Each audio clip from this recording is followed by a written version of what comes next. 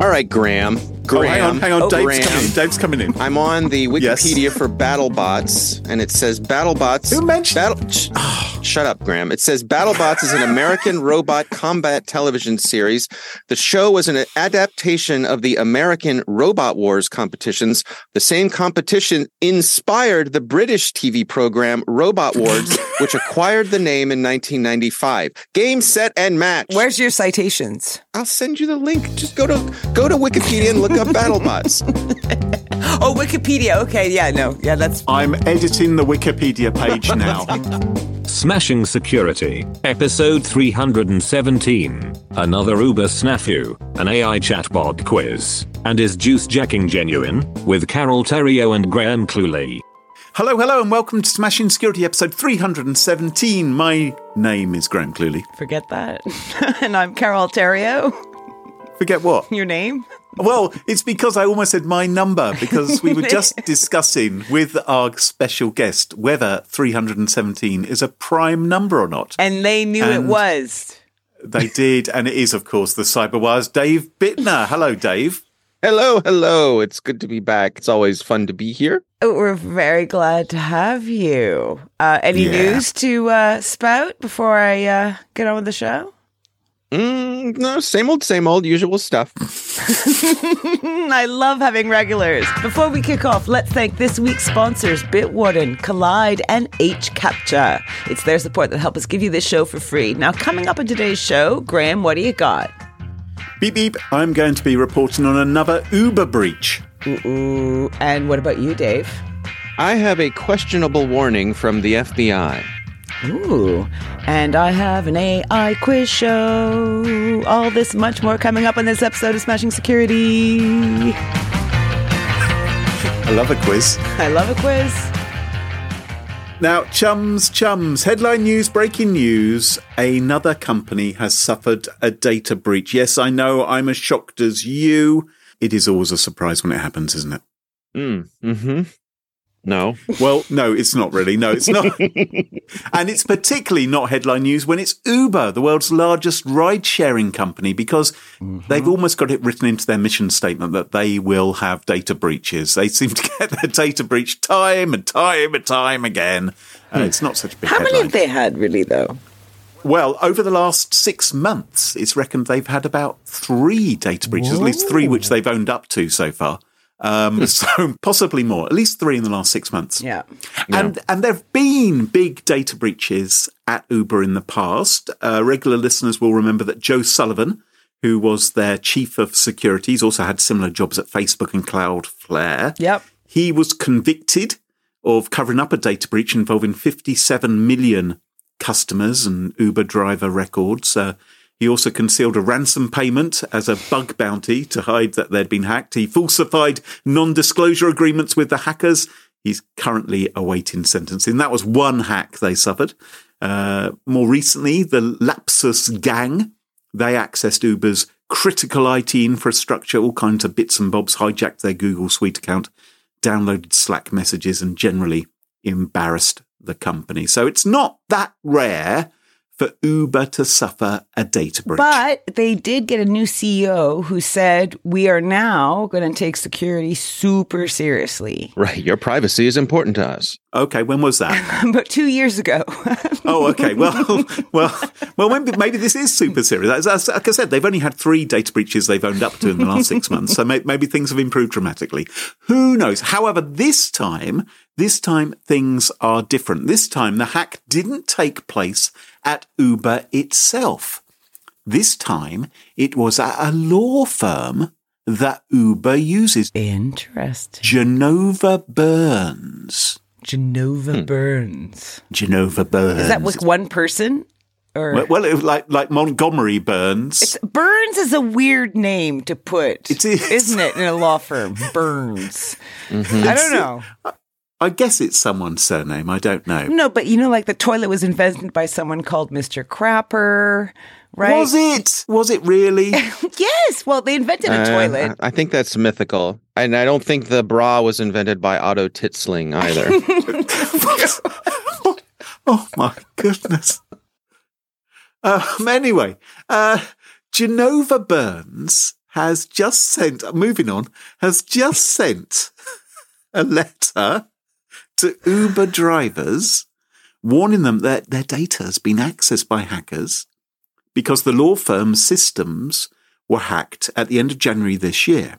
And they say in this letter that information you provided to Uber, including your name and social security number and or tax identification number, was among the impacted data. By the way, I love it when companies say information including the following. It's like, well, would you... Is credit card number in there? Yeah. Who knows, We're really? not really sure what they've taken, but we do know they've taken these bits. These are the bits we're going to tell you about. I'd love it if they were actually a little bit more explicit as to what had actually been taken. So it's something of a worry. And like many of these data breaches, Genova Burns have said to these Uber drivers, it's not Uber customers, by the way, it's Uber drivers whose data. They've said, look, if you're worried about this, we're offering you some complimentary credit monitoring and ID theft protection. What, after the breach? Yeah, which isn't unusual, is it, for right. a company breach to offer something? Say, look, don't, hush, don't worry too much. We're going to protect you. All you've got to do is sign up with this firm over here to get your free credit monitoring. We just need a few tiny details.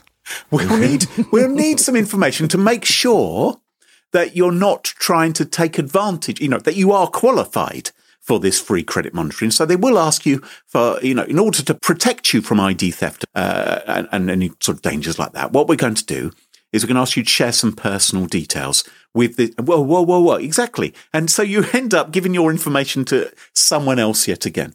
You can also request a credit freeze and rather than sign up for one of these services. So you can actually contact the likes of Equifax, Experian or TransUnion, giving them your full name, social security number, date of birth, addresses for the past 2 to 5 years, proof of your current address, current utility bill, a legible copy of your ID, your driving license. I'm not kidding. No, but all of course you're not kidding. But I think anyone listening right now knows this because they've had to go through this to do anything, to get a credit score, to get insurance, to get a mortgage, anything.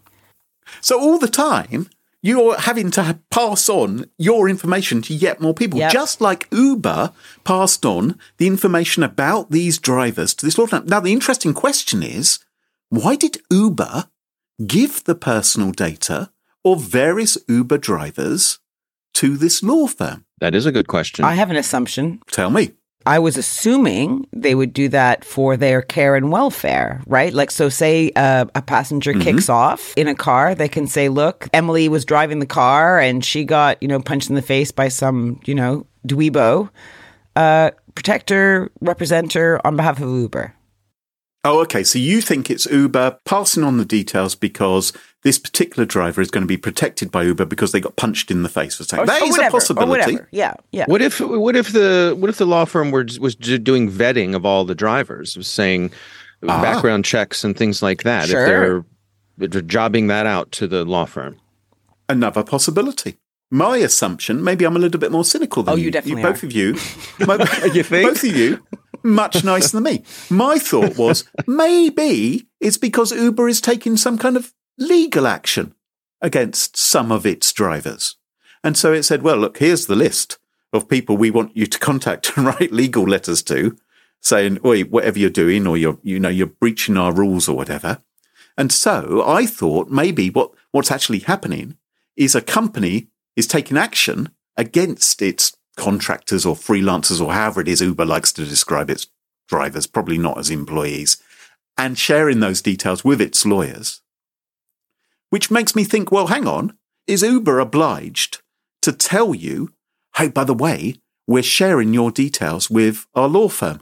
Yeah. Which might, of course, raise a flag with you that maybe the law firm was going to take action against you. I bet it's in the EULA. It's in the EULA. They can do whatever they like. Well, but what I'm saying, in the EULA, when you sign up to be a driver, I'm sure it says that Uber has the right to share this information with our partners and our contractors and anyone else we want to. And if you want to drive for us, you agree to that. Sign here. And plus, Graham, I don't know if this is true in the UK, and I'm assuming this is true in the States because I've seen it on TV. Everything you see on TV is true in the States. Right. But as I understand it from my TV watching, Which program is this, I Carol? have no idea. I can't remember. Miami Vice. Yeah. Yes. Right. That I could take insurance out on, for example, Graham, right, to the tune of, like, say, $1 million. Right. And if he happened on his death, I would get paid off. Now, he would need to know that I have an insurance claim on him being alive or dead. You can take out insurance on me without my knowledge? I believe, and you get a payout if I die? Yes. So if I were to take... What? Okay, so again, I told you it's questionable sources. But Joe Biden's getting on a bit, right? I suspect he may not be around in 10, 15 years' time. Can I take out insurance on him and claim? No, but I don't think you'll get very much because he's already, right? Oh, I see. Whereas me, young, strapping, and the rest of it. So much life ahead of you. Yes. I've watched a lot of Forensic Files, okay? So you're practically a lawyer. I'm practically a lawyer. Okay, I digress. I'm sorry. Carry on. So I'm wondering, Geneva Burns, this breached law firm working for Uber, I think it may be missing a trick because maybe now it's written to all of these Uber drivers saying, we appear to have lost your data. You never knew that we had it, but we've lost control of it. Maybe they could also have offered to provide legal representation to those affected drivers who may want to sue Uber for entrusting the data to Geneva Burns. But they already represent... I think there's a conflict of interest there. Is there? Just a little bit. There's a tiny one. But I saw a TV program, Carol, and it's absolutely fine. You can do that. Look, listeners, tell me if I'm right or wrong, okay? Please. Jeez. Right. There are lawyer listeners right now who are furiously banging their heads against their desks. Yes, and emailing me, I hope, to tell me the truth. Yes. Thank you very much. We don't want any American law firms ever listening to this podcast. We'll listen to you. Dave, what story have you got for us this week?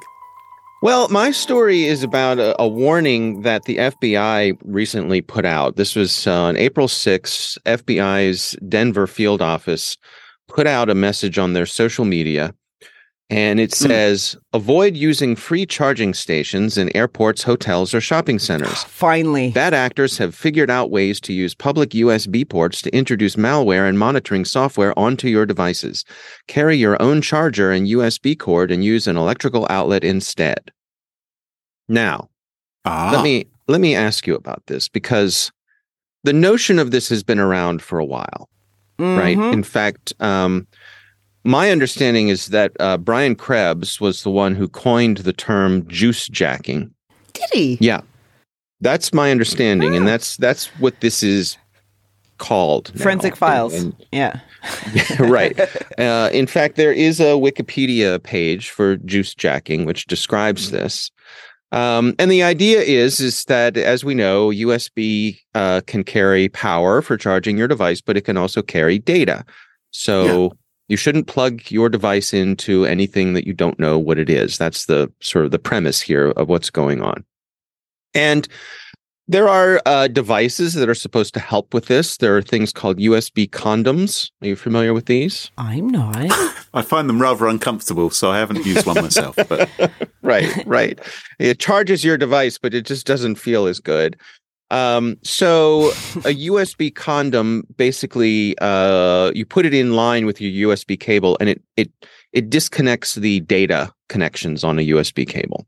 So only power can pass between your device and whatever device you've plugged it into. So it's a little safety measure. So there are other things you need to look out for here. This made me think of have you guys heard of the OMG cables? I'm pretty sure you covered that here. Yeah. So OMG, and I suppose OMG stands for oh my God, but basically it is a cable that looks exactly like a USB cable. Yeah. But inside of it are electronics to make it a device for snooping on the data that you're transferring over the cable. And it includes, it basically spins up a Wi-Fi hotspot. So the bad guys can log into the cable and have access to your device. Even though I'm like pretty security conscious, I would fall for that. Easy peasy. If I went somewhere and said, does anyone have a cable I can borrow? Oh my God, thank you so much. I would be grateful, right, for the cable. Right. And there would be nothing to tell me that it was Dodge. No. Right. And if anyone's ever worked in a big company, and if you leave a USB cable lying around in the break room, it's gone. 5 minutes, it's gone. Right? Because somebody's like, "Oh, free USB cable, zing," and off they go. Yeah. I'm also curious what you guys think about OMG cables, just in terms of, should that be a thing? Should the people who are making those cables, do they make enough of a good case that there are legit uses for a cable like that to have it be in existence? What would be a legit case? They say it's for pen testers, for security researchers. Yeah, it's for researchers who have a job of going to companies who've hired them to try and steal data, isn't it? Yeah, and they're the only people that use it in the entire universe. Well, the only legitimate purpose, certainly, yeah. So, in other words, you're kind of saying, should these things be a controlled substance in a way? In a way. Yeah. Or is it even, or just from the folks who are making them, are they hiding behind the ethical statement that we're making this for pen testers, but not really keeping track of who's buying them and where they're going? And I'm not saying that that's the case. It could be that the folks who make these keep very close track of that. But I wonder, I don't know the answer to that. And there's a part of me that wonders, is this something that we should be putting out into the world? Yeah. And what about even cars, right? E-cars. Graham will go anywhere, I am sure, with his electric car if he needed a charge, right? If he was desperate, he would just look on Google Maps, go, where's the closest, charging place? And he would find one, maybe obscurely, because he was desperate. And just for clarity, I'm not plugging in my car into a USB cable. That's not how I'm charging it. It might take a long time to charge your car. Take a long time to charge your car. I'm out of here, guys. I had too much chocolate at Easter. So what I'm getting to, though, here, the point of me including this story, because I think most people understand this, have heard this story. It's been around for a long time. There are lots of media outlets who are picking up on this story. I've been seeing over the past 24, 48 hours, this being covered all over the place. FBI reminds us, don't plug into devices you don't know where they are. And I think most of us agree, okay, that's good advice. But my question was, does it really matter? Is this a thing? Is this a solution in search of a problem? Yeah. On the Wikipedia page for this, they say, to date, there have been no credible recorded cases of juice jacking outside of research efforts. That they know of. Sorry, I don't mean to be, Well, but iOS and Android both prevent anything bad from happening with this. Back in the day, when you would plug your iPhone in or devices like this, they would mount on your desktop as a hard drive, right? And so you basically had access to everything on there. Well, it doesn't do that anymore. Your computer doesn't do that anymore. In other words, the operating systems on your devices all have preventative methods against this sort of thing from taking hold. So my point is, I can't help wondering if this is basically an InfoSec superstition that it just doesn't happen. It's not something it's not realistic that you should worry about this. Is it a best practice? Sure. Is it really going to be a problem? I don't think it is. I don't think there's really much risk of it. I don't mean to get super deep here, but maybe it's not a problem because we worried about it early, because people wrote about juice jacking in a place where people went, oh my God, that could happen. And then put in protections against it at the source, the phone, the device. Right. I love your approach, Carol. Do you know what I mean? Right? No, I just don't believe that would be the case. I don't think the general public has got any clue regarding juice jacking. I think when I'm at an airport or anything like that, everyone is crowded round where they can actually plug themselves in. And sometimes it'll be on a plug, but other times, very often, it will be into a USB port where they've just plugged themselves in desperately for some energy before they get on a plane. Everyone joins any Wi-Fi as well. Yeah. They do. And I think, so I don't think it's because, we've been warning people for a while and that's why it's not happening. I think Dave might be onto something. I think, and maybe Wikipedia too, that it just doesn't appear to be that much of an issue over lab conditions or where it's being done in a pen test scenario. Yeah. Right. And if you look at the cases where the bad guys actually take the trouble to modify a device, which is what we're talking about here, they would have to modify a charging station.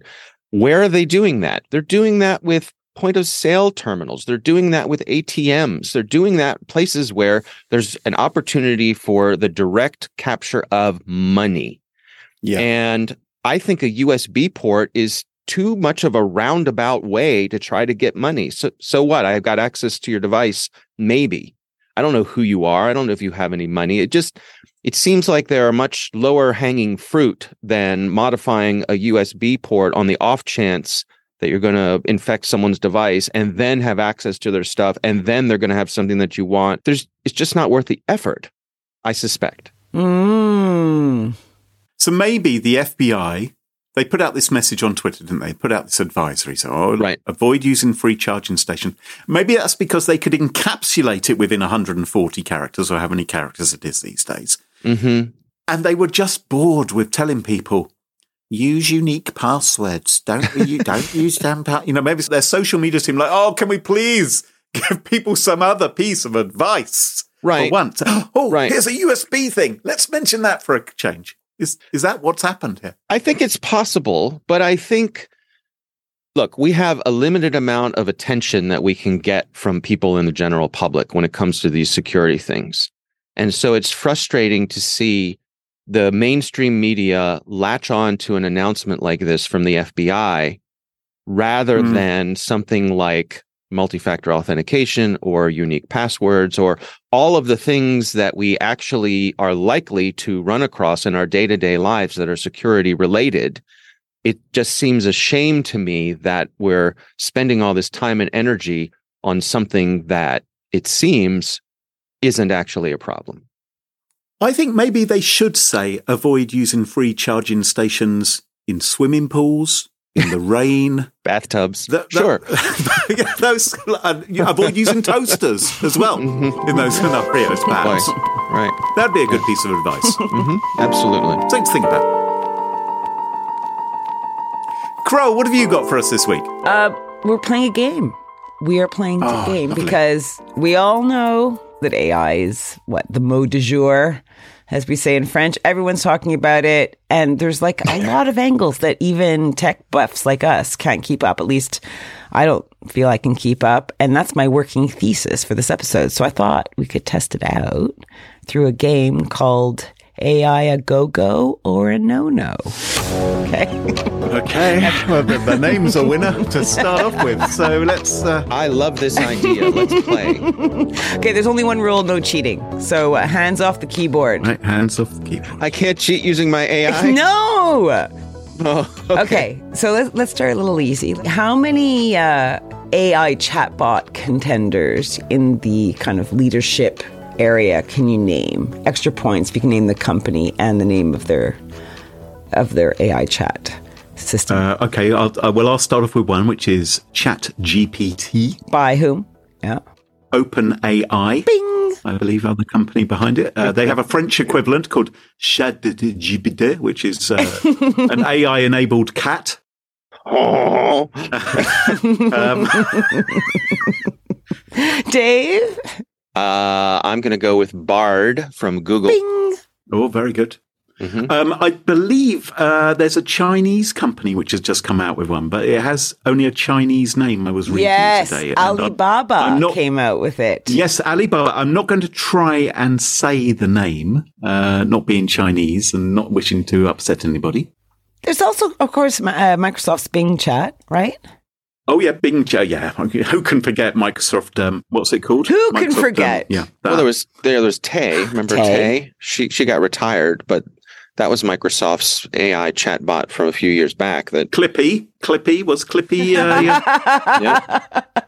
Now, which of these that you've mentioned has a privacy policy that promises to protect people's data, do you think? I think it's a trick question. I suspect none of them. I'm going to go with I'm going to go with all of them if you know where to look. Well, the answer I've come up with from my research today is OpenAI. They, inside their privacy policy, says promises to protect people's data. And it's interesting because Italy has just recently banned ChatGPT on privacy grounds. Mm-hmm. But the big worry, of course, is data collection when it comes to chatbots. Jake Moore, he works at ESET, but he said it really well in the Guardian article. So I'm going to quote him. He says, while the firms behind the chatbot say your data is required to help improve services, it can also be used for targeted advertising. Each time you ask an AI chatbot for help, micro-calculations feed the algorithm to profile individuals. And the article goes on saying this is happening. This is happening now. Microsoft already announced that they're exploring the idea of bringing ads to Bing Chat. Also said that Microsoft staff can read users' chatbot conversations. So if I broke my leg, for instance, and I thought, oh, crumbs, what am I going to do with my broken leg? And I went to ChatGPT because I couldn't get through to the National Health Service. And they'd say, well, you need to, get a bit of wood and sort of tie it to, get a splint and maybe use a bandage. You may want to use bandages from vendors such as, and it includes helpful links. Is that the kind of advertising it's going to do? Is it? And tell me what to purchase? This doctor has the best reviews. Probably. Okay, question number 2. What country has mandated security reviews for AI services like ChatGPT? And I can give you a list of 4 if you want to choose from that. So we've got Russia, Cuba, China, and Vietnam. It's a weird list. So what's the question again? What country has mandated security reviews for all AI services like ChatGPT? This country, to give you a hint, this country's biggest search engine just released ErnieBot, which is ErnieBot, which is their version of Vietnam. I was going to guess Vietnam also, just because, for no particular reason. Yeah. No, it's China. ErnieBot. Ernie doesn't sound Chinese. AI services must underpin core socialist values is the big thing. Since their announcement of this week, stock prices have already fallen for Chinese-based AI tech services, since which is not necessarily surprising. But there's going to be a number of steps they need to go through to ensure that they're supporting core socialist values. And the reason the list was weird is because I had to look up all the socialist countries. Well, I imagine, I imagine that they don't want the bot saying something which is off message to the Chinese people. Is that right? Right. This is not protecting the consumer's interest. This is protecting. No. Well, and maybe protecting both, because by having no regulation and having this kind of Wild West where everyone's trying to compete and get some services out quickly is making some people nervous. I don't know. I'm nervous about it. I don't know about you guys, but come on, we're almost done here. Question 3. What professions do we think will not be replaced by AI? Podcaster. Really? Definitely not. No, the podcast is safe. Podcasts are going to carry on. Yep, no, we're from there. Do you think politicians? There was this article I read, right? Link in the show notes about these are the jobs that'll definitely not be impacted, right? Or, be replaced by politicians. Okay. AI can't be that dumb. Yeah. Right. I don't know. I find that I can imagine actually that happening and people loving that, machine versus person. Psychologist or shrink? No, Eliza's been doing that for decades. Right. And also there's loads of them out there already. Exactly. What about priests, spiritual figures, things like that? I think that could be same thing. It's same thing as, that's sure. Yeah. That's easy. Surely your typical priest just says Hail Marys and you'll be fine, son. Isn't it? Isn't that what they do? So you can just give an automatic response. You definitely could do that with a robot. Totally. What about athletes? Like, how is an AI going to... So we're talking robots? Well, say there was a basketball game. Yeah. Would you watch a basketball game with 2 robot teams? Sure. I'd watch it once. Yeah, I'd watch it once. In this article, they intimated that this would not be any fun for any of us. And I'm like, I don't know. Which brought me to my pick of the week. Graham, you probably will guess on the way. But I think if you were able to give the different bots personalities, because part of the reason I think we enjoy sport is the personalities and different capabilities of the different athletes. So if you had all, a basketball game with 5 different copies of the same, or 10 robots that were all capable of the same thing, that wouldn't be very exciting. Built by different teams of different countries. Yeah. There are tennis players who are a bit like robots anyway. I remember the days of Bjorn Borg, and it was all exciting tennis then. And then they replace them with these people who just hit ball like this very fast. It's like, oh God, so dull now. So I don't think AI sports would be that interesting. I'm thinking of maybe like in the movie Pacific Rim, where you had the giant robots and they had the characteristics of their home nations. That might be interesting. Okay, finally, what about lawyers and judges? Would you have a robot lawyer argue for you? I think certainly law clerks and law researchers are in danger here, but I don't know about the actual lawyers, because that, I believe, requires a certain amount of creativity. Surely they're largely just Googling past cases anyway and referring to them. I suppose it also depends on what kind of law it is. Yes. There's law and there's law. So I don't know, land use law might be easier to rely on some kind of AI than, say, a murder trial. If you were like a clerk or something having to do research, you could use something like ChatGPT to find like, precedents or similar judgments, relevant cases, right? Yeah, but Carol, all these AI systems, all they're doing is scooping up drivel that people have posted on the internet before, which may be complete bollocks. Interesting. Do we really want them doing that? Interesting. Because a lawyer did this, right? Lawyer went ahead and ChatGPT spewed out cases fully cited with reference numbers and case notes. Right. Okay. And this was in New Zealand, and they asked ChatGPT for help, and it was all made up. It made it look completely bona fide legit because it's studied, it nailed how to display a case name and do the citations, and the cases didn't even exist. They created it with case notes and everything just to help out, is the argument some people are using. Wow. Mm-hmm. But it gets worse when in the States this happened as well. And a lawyer reportedly asked AI chatbot to generate a list of legal scholars who had committed sexual harassment as part of a study. So just seeing how it's going to go. And he did provide a list. And on the list was an American law professor from George Washington University. And it said that this professor made sexually suggestive comments and attempted to touch his students inappropriately during a class trip to Alaska. And the accusation was based on an article on the Washington Post. However, the professor and the Washington Post both confirmed the article never existed. Right. That's freaking scary. Shameless plug here. This is an article Ben Yellen and I dig into in our most recent Caveat episode. And I agree. This is scary. And who's liable here? When ChatGPT makes something up that is defamatory and creates references out of whole cloth. And presents it as fact. Yeah. In my conversation with Ben Yellen, who is actually a lawyer, not unlike you, Carol, who has watched several episodes of Law and Order, he says that, in his opinion, that the legal system just is struggling to keep up with this, that it is not prepared for this sort of thing. And so we have a interesting road ahead of us. Okay, we will put the link to the show in the show notes, of course. And based on the quiz, David, you definitely win. Oh, for God's sake. Seriously? Why? Because I'm keeping my glorious guests happy as a clam. That's why. There you go. I win a free membership to ChatGPT.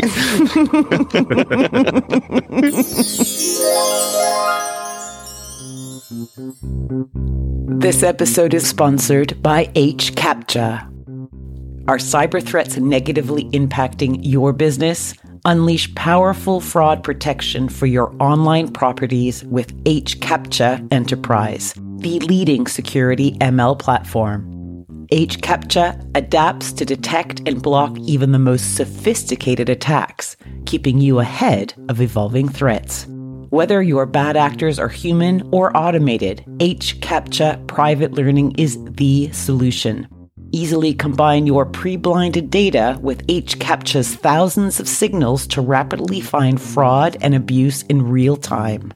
HCAPTCHA's privacy-focused design works in every country, giving you worry-free compliance. Visit smashingSecurity.com/HCAPTCHA. That's HCAPTCHA to get started with a free trial today. And thanks to HCAPTCHA for sponsoring the show. Our friends at Bitwarden have been busy this month, adding some fab new features to their open source password management solution.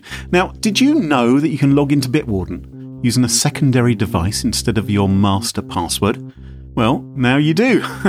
Logging in with a device is a passwordless approach to authentication. It removes the need to enter your master password by sending authentication requests to other devices you're currently logged into for approval. With Login for Device, it can be initiated on the Web Vault, browser extension, desktop app, mobile app, and you can approve access on your mobile and desktop app version of Bitwarden. Very, very cool. And the Bitwarden team has hardened the security of its vaults, protecting new vaults with 600,000 iterations by default. And of course, existing accounts can also update themselves to the same level. These and many other great security features are incorporated all the time into Bitwarden, keeping your password secure from hackers. Learn more, try Bitwarden for yourself at bitwarden.com/smashing. That's bitwarden.com/smashing. Our sponsor Collide has some big news. If you're an Okta user, then you can get your entire fleet to 100% compliance. How? If a device isn't compliant, the user can't log into your cloud apps until they fix the problem. It's that simple. Collide patches one of the major holes in zero trust architecture: device compliance. Without Collide, IT struggles to solve basic problems like keeping everyone's OS and browser up to date. Insecure devices are logging into your company's apps, but there's nothing there to stop them. Collide is the only device trust solution that enforces compliance as part of authentication, and it's built to work seamlessly with Okta. The moment Collide's agents detect a problem, it alerts the user and gives them instructions to fix it. If they don't fix the problem within a set time, they're blocked. Collide's method means fewer support tickets, less frustration, and most importantly, 100% fleet compliance. Want to learn more? Of course you do. Visit collide.com/smashing. That's collide.com/smashing. And thanks to Collide for sponsoring the show. And welcome back. Can you join us at our favourite part of the show, the part of the show that we like to call Pick of the Week? Pick of the Week. Pick of the Week. Pick of the Week is the part of the show where everyone chooses something like. Could be a funny story, a book that they've read, a TV show, a movie, a record, a podcast, a website, or an app. Whatever they wish. It doesn't have to be security related necessarily. Better not be. Well, my pick of the week this week is not security related. I have been playing board games. And you've all played Trivial Pursuit, I'm sure, over the years. Came out in the, 80s, 90s, whenever it came out. Yep. Now, what did the Trivial Pursuit guys come up with next, you're wondering? They made that incredible game which sold a gazillion copies. Well, what they came up with was an extraordinarily complicated and unsuccessful game called Ubi.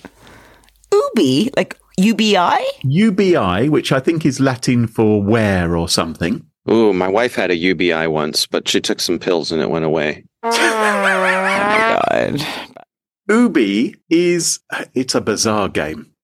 It's not very well known. I played it this weekend. It is a geography trivia game. You have this giant map of the world. You have coordinates everywhere, and you have lots and lots of cards with cryptic, irritatingly rhyming or just obtuse questions. Way to sell it, Graham. If they brought it out now, people would think it was something to do with the Illuminati. You're building this sort of pyramid with a big eye in the middle. Those are your pieces. There's all kinds of terminology for the different. It's actually not that complicated once you start playing and work it out. It is a bit tricky. Did you enjoy it? I did actually enjoy it, and I would play it again. It's a bit of... Did you fall asleep? I didn't fall asleep. It's a good trivia game. It's based on geography. You will be somewhat frustrated. Between 2 and 26 people can play it at the same time. Oh, boy. You and 26 of your closest friends gathered around a board. It's like better than the Knights of the Round Table. This is exciting. It does say things like, Ubi Bob Newhart's psychiatric couch crouch, which means where is Bob Newhart's psychiatric couch? Chicago. So if you were... Okay, right. Ding, ding, ding, ding, ding. All right, so it's Chicago, Dave. Right. And maybe you can do this, but as Brits, maybe we couldn't. You then have to take your little Ubi locator thing onto the map and work out where Ubi is on the map. So where Chicago is on the map. So Ubi is a verb to Ubi. So to Ubi is to place my thing on the board. Well, if you like, yes. But this is one of the worst pick of the week descriptions I've ever heard in my life. And yet I can't take my eyes away from it. The answer is not to say Chicago. The answer is to be able to say with precision where Chicago is on the world map. And Chicago might be easier than, for instance, Buckfast Abbey in Devon, which was the answer to one of the other questions which I did this weekend. So that is the game of Ubi. I'll put some links in the show notes where anyone who really likes board games can check it out. I picked up my copy from eBay and I had some fun with it. And that is why Ubi is my pick of the week. Wow. Did you buy this for someone as a gift and they just said, actually, thanks, but no thanks? No, it got re-gifted from someone else to him. It got re-gifted. Ubi, we put the board in I board don't games. want it. Just Anyway, I'm going to ignore you. Dave, what's your pick of the week? So my pick of the week, actually, I put in here just for you, Graham. I was watching, there's a gent on YouTube named Rick Beato, who people may be familiar with. He's well known for his expertise in music theory. He has a series called What Makes This Song Great, where he goes through popular songs and sort of reverse engineers them and explains why they are great. Again, using his knowledge of music theory, which is extensive, but he's also a good explainer. He's brilliant. I've seen some of those videos. I think actually one of those videos may have been a pick of the week in the past. He's really good at analysing songs and explaining why they're good. Right. I'm wondering if it's Dave that brought it to our show. Could be. I don't remember. But he's certainly very good. Yeah, and his channel has really taken off and to the point where big time artists like one that I know is a favorite of both you and Carole, Sting, has appeared with him in interviews to promote their albums as they come out. They will stop by and do an interview with Rick Beato to promote their new music. So as a channel, it's quite interesting. If you're into music, it's definitely worth a look. But he recently did a tour of Abbey Road Studios, and specifically Studio 2, which is where evidently a well-known band from the 60s and early 70s recorded some of their more well-known albums there. Yes, the Osmonds. I can't recall who. That's right, yes. That's right. So it's sort of a magical place, mysterious place, I guess. But it's really neat to see them walk around and just sort of offhandedly say, oh, yeah, that's the piano from Fool on the Hill, that's that's the microphone that, but Paul McCartney, we recorded in this closet because he liked the sound of it, that sort of thing. So if you are at all into the Beatles or recording or popular music, it's worth a look. And that is why Rick Beato's tour of Studio 2 at Abbey Road Studios is my pick of the week. Wonderful. I did see that you were choosing this, Dave, and I've checked out the video and it's very enjoyable. I agree. I was lucky enough to go and visit Abbey Road Studios back in 2021 because they were doing a rare public tour. Anyway, brilliant. Very, very cool. Okay. Carole, what's your pick of the week? So when I was doing my little quiz research, right, I mentioned athletes. We were talking about athletes and that they never be threatened by machine fighting. Mm-hmm. And it brought me back to a show that I first saw in the UK when I first moved here. And I checked our pick of the week list and it seems it's never been mentioned before. Right. Machines fighting, Graham. Do you mean Robot Wars? Is that what you're thinking of? Yes. Robot Wars, yes. Yes. Right. It's the best show ever. Is it? I love Robot Wars. Like, Better than Law and Order, really? Better, hands down. Okay. I'm not kidding. Okay, listeners. Okay, so basically you have teams. Each team builds like the craziest, most violently designed machine with wheels. So they'll have like angle grinders and axes and flamethrowers, and they roll around really fast. They're all like, like, what do you call them? Radio frequency cars. What are they called? Yeah, like little RC cars. Yeah. Remote control cars. RC cars, yeah, remote control, yeah. And they fight it out. You make this beautiful art that, this machine of like destruction. Then you have to send them into the ring of battle and they can get destroyed. Mm-hmm. And it's riveting. Like there's drama, there's tech, there's violence, there's destruction. Everything. Something for everyone. Did you not like it, Graham? What? No, I like some of it. I mean, this was a British show, wasn't it? There must be an American version of this as well. I'm not talking about the American blah, blah, blah.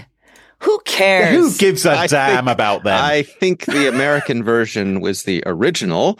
We had no way. Robot Wars and BattleBots are the two franchises that I'm aware of here in the U.S. because if a show's worth doing once, it's worth doing twice. And I believe, perhaps it's just my own prejudices, but I am pretty sure that it originated here. But who knows? I could be wrong. Right. I have just been on ChatGPT and I've asked Robot Wars UK started in 1998. It looks like Robot Wars began in the US on Nickelodeon on 2002. So once again, the British were ahead. Thank you very much. No. ChatGPT. No. Listeners, if you have never heard of it, you're not going to be a know-it-all. Okay, it's the best stress relief TV I've ever experienced to date. I love it. I want it to come back on air, just as it was in the UK version. All right, Graham. Hang on. Dave's coming in. I'm on the Wikipedia for BattleBots, and it says BattleBots. Who mentioned? Shut up, Graham. It says BattleBots is an American robot combat television series. The show was an adaptation of the American Robot Wars competitions hosted in the mid to late 1990s by Mark Thorpe. The same competition inspired the British TV program Robot Wars, which acquired the name in 1995. Game, set, and match. Where's your citations? I'll send you the link. Just go to Wikipedia and look up BattleBots. Oh, Wikipedia. Okay, that's. I'm editing the Wikipedia page now. Exactly. Right. This will not stand. This injustice will not stand. Get the embassy on the line. Listeners, I'm stressed. I'm going to go watch some Robot Wars after this show. If you need some stress relief and some fun, punch it up without getting violent yourself, it's great. So my pick of the week, Robot Wars. It's the BBC YouTube channel. There's a link in the show notes. Enjoy. Well, that just about wraps up the show for this week. Dave, I'm sure a lot of our listeners would like to send you a little private message regarding some of the issues which come up during the course of this podcast. What's the best way for them to do that? Just go to thecyberwire.com and you can find everything that I do there. Yeah, so set your bots against cyberwire.com. Your BattleBots, right. Right. I'll be careful when I open the office door that there'll be a BattleBot on the other side of it waving a British flag. Oh my God. And you can follow us on Twitter at SmashInSecurity. No G, Twitter and last have a G.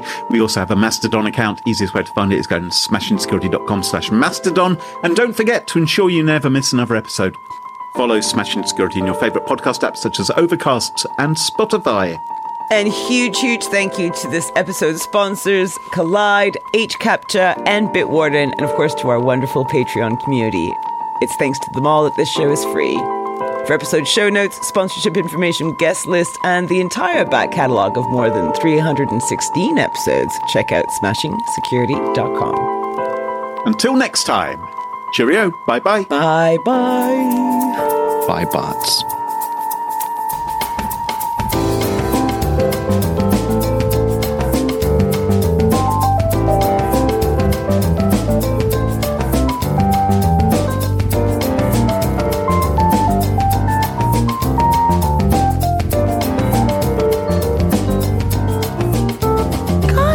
Robot Wars. What?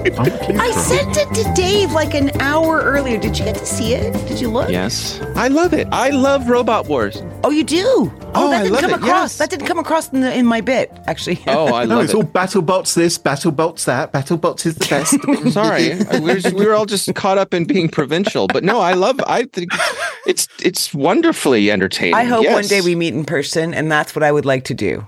I would like Dave to go with you. Beat the snot out of each other? No, I want us to go to one of these shows and watch machines destroy themselves. Oh, okay. That's what I would like to do. That sounds like a AI lot of carries fun. on as it is, Kroll. That's going to be happening everywhere. Skynet is coming.